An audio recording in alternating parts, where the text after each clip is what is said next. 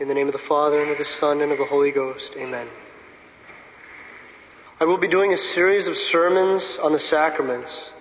To do this, I'll be following and outlining Frank's sheet and taking quotes from the saints, the fathers, and the doctors of the Church, and of the important councils of the Church. And today we'll be starting with the subject of sanctifying grace. Now in this sermon, I'll be answering 5 questions. The first, what is sanctifying grace? The second, is sanctifying grace necessary for me to be saved? The third is, how do we get sanctifying grace and how do we lose it? The fourth, what are the main effects of sanctifying grace? In other words, what does it do?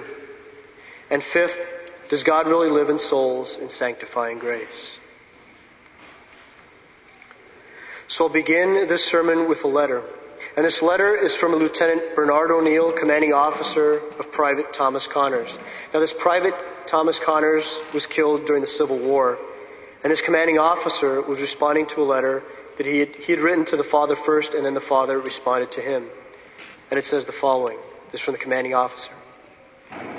Dear Sir, I have just received your letter. Your brave and gallant son Thomas was buried among the other brave men of the 69th who fell in battle. All last winter his comrades in Company C were edified by his regular attendance at Mass every morning, and also by his so often approaching the Most Holy Sacrament.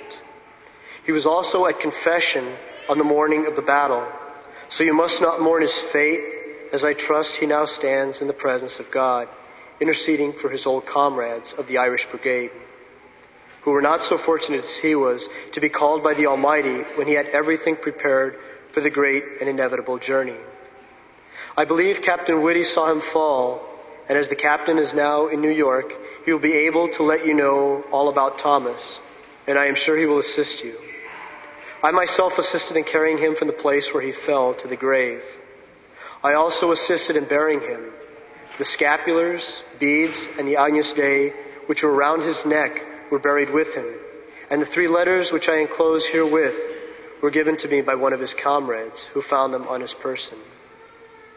If there is anything more you wish to know about him, I will give you the information with pleasure, and if you intend exhuming the body, I will describe to you minutely the place where he is buried. But what better grave could a brave soldier have than on the field where he fell and where he contributed to gain the victory?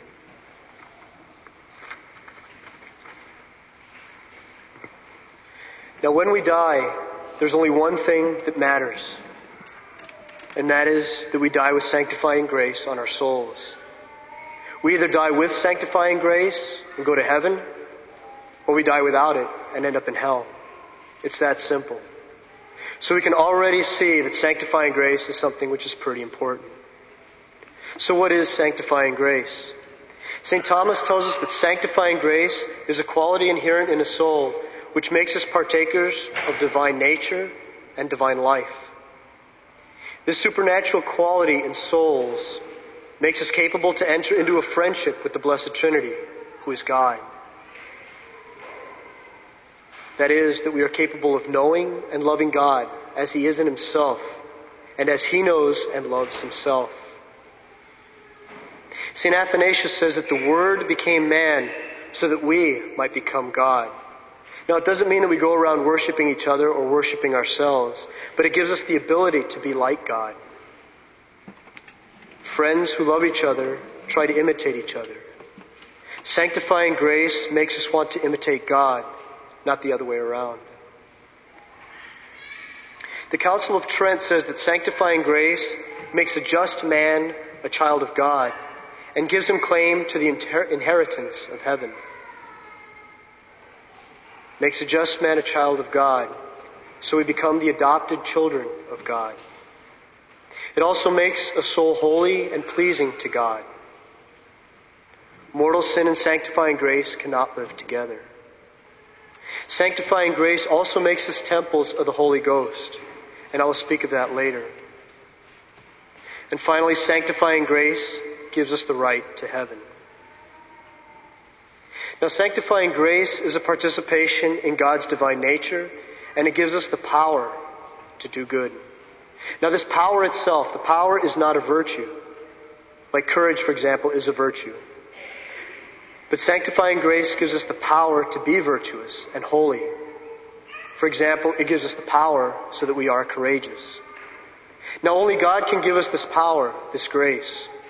Sanctifying grace also gives us the power to live in heaven. A man without sanctifying grace has no supernatural power to live in heaven. Just like a man who is deaf, who can't hear. He has no natural power to listen to music. Because he has no natural power to listen to music, he can't hear it. So just as this man cannot hear, we cannot see God. Just as a blind man cannot see. So if we are without sanctifying grace, we will not be able to see God. And what is heaven but the beatific vision of God? So this is not only a question of getting us to the gates of heaven, but of being able to live there. Many think that all I have to do is to get my foot in the door, or I can sneak in the back way.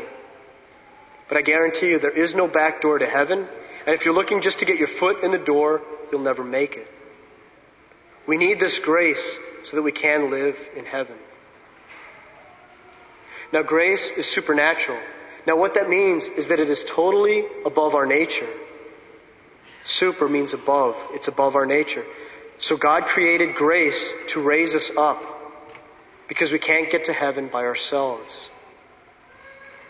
On the natural level, we can say that it is impossible to get to heaven. Our natural abilities will not get us to heaven. So there's nothing that we can do by ourselves to get to heaven. There's no tower, there's no ladder that we can build that'll get us to heaven.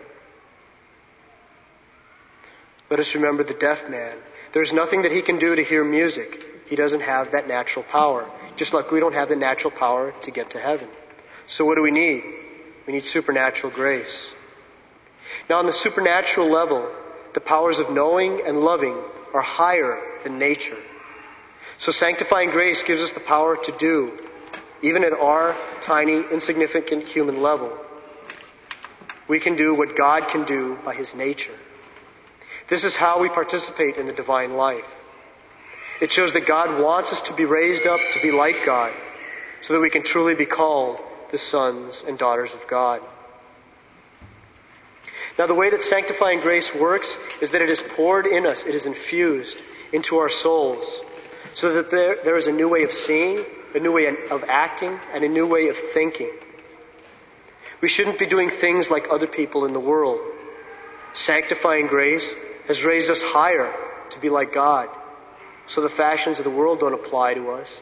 The ways of the world don't apply to us. The knowledge of the world does not apply to us, except in those things that pertain to truth. It is not that we should be imitating the world, but vice versa. The world should be imitating us. Now the intellect, which knows, is given the power to know truth when we're in sanctifying grace. Now this is given to us by the supernatural virtue of faith. Now we don't conform the faith to the world. The world has to conform itself to the truth. The world has to conform itself to faith. Now the will exists to love goodness. Sanctifying grace gives us a new power to reach goodness through the supernatural virtues of faith, of hope and charity. St. John Chrysostom says that with the old man we have been redeemed and we have been sanctified and we have been made brothers of the only begotten. So can we lose sanctifying grace? Well, mortal sin makes us enemies of God and robs our soul of His grace, so we cannot even look upon God. So the answer is yes, we can lose sanctifying grace. Now St. Peter gave us an example in the Gospel when our Lord performed a great miracle, the miracle of the fish. And St. Peter turned to our Lord and said, "Depart from me, O Lord, for I am a sinful man." This is an example that the Church Fathers use to show us that we cannot look upon God if we're not in the state of sanctifying grace. So how do we get the supernatural life of grace here on earth? We get the supernatural life by growing in sanctifying grace, by receiving the sacraments, and staying in the state of grace by not committing any mortal sins. Now the sacraments that we should be receiving, Holy Communion and Confession, these are sacraments that we can receive often. Now sin blinds us, but sanctifying grace gives us a new eyesight to see the things through faith and through truth. Just like without our eyesight we cannot see the material world, without sanctifying grace, we cannot see God directly. And this is the very nature of heaven. But not only that, here below we can never be sharers of the life of God, capable of taking hold of God by faith, hope, and charity. So we will never be able to grow in holiness and merit for our eternal salvation if we're not in the state of grace. Sanctifying grace opens the soul for God to live there. St. Paul says, "Know you not that you are a temple of God, and that the Spirit of God dwells in you?"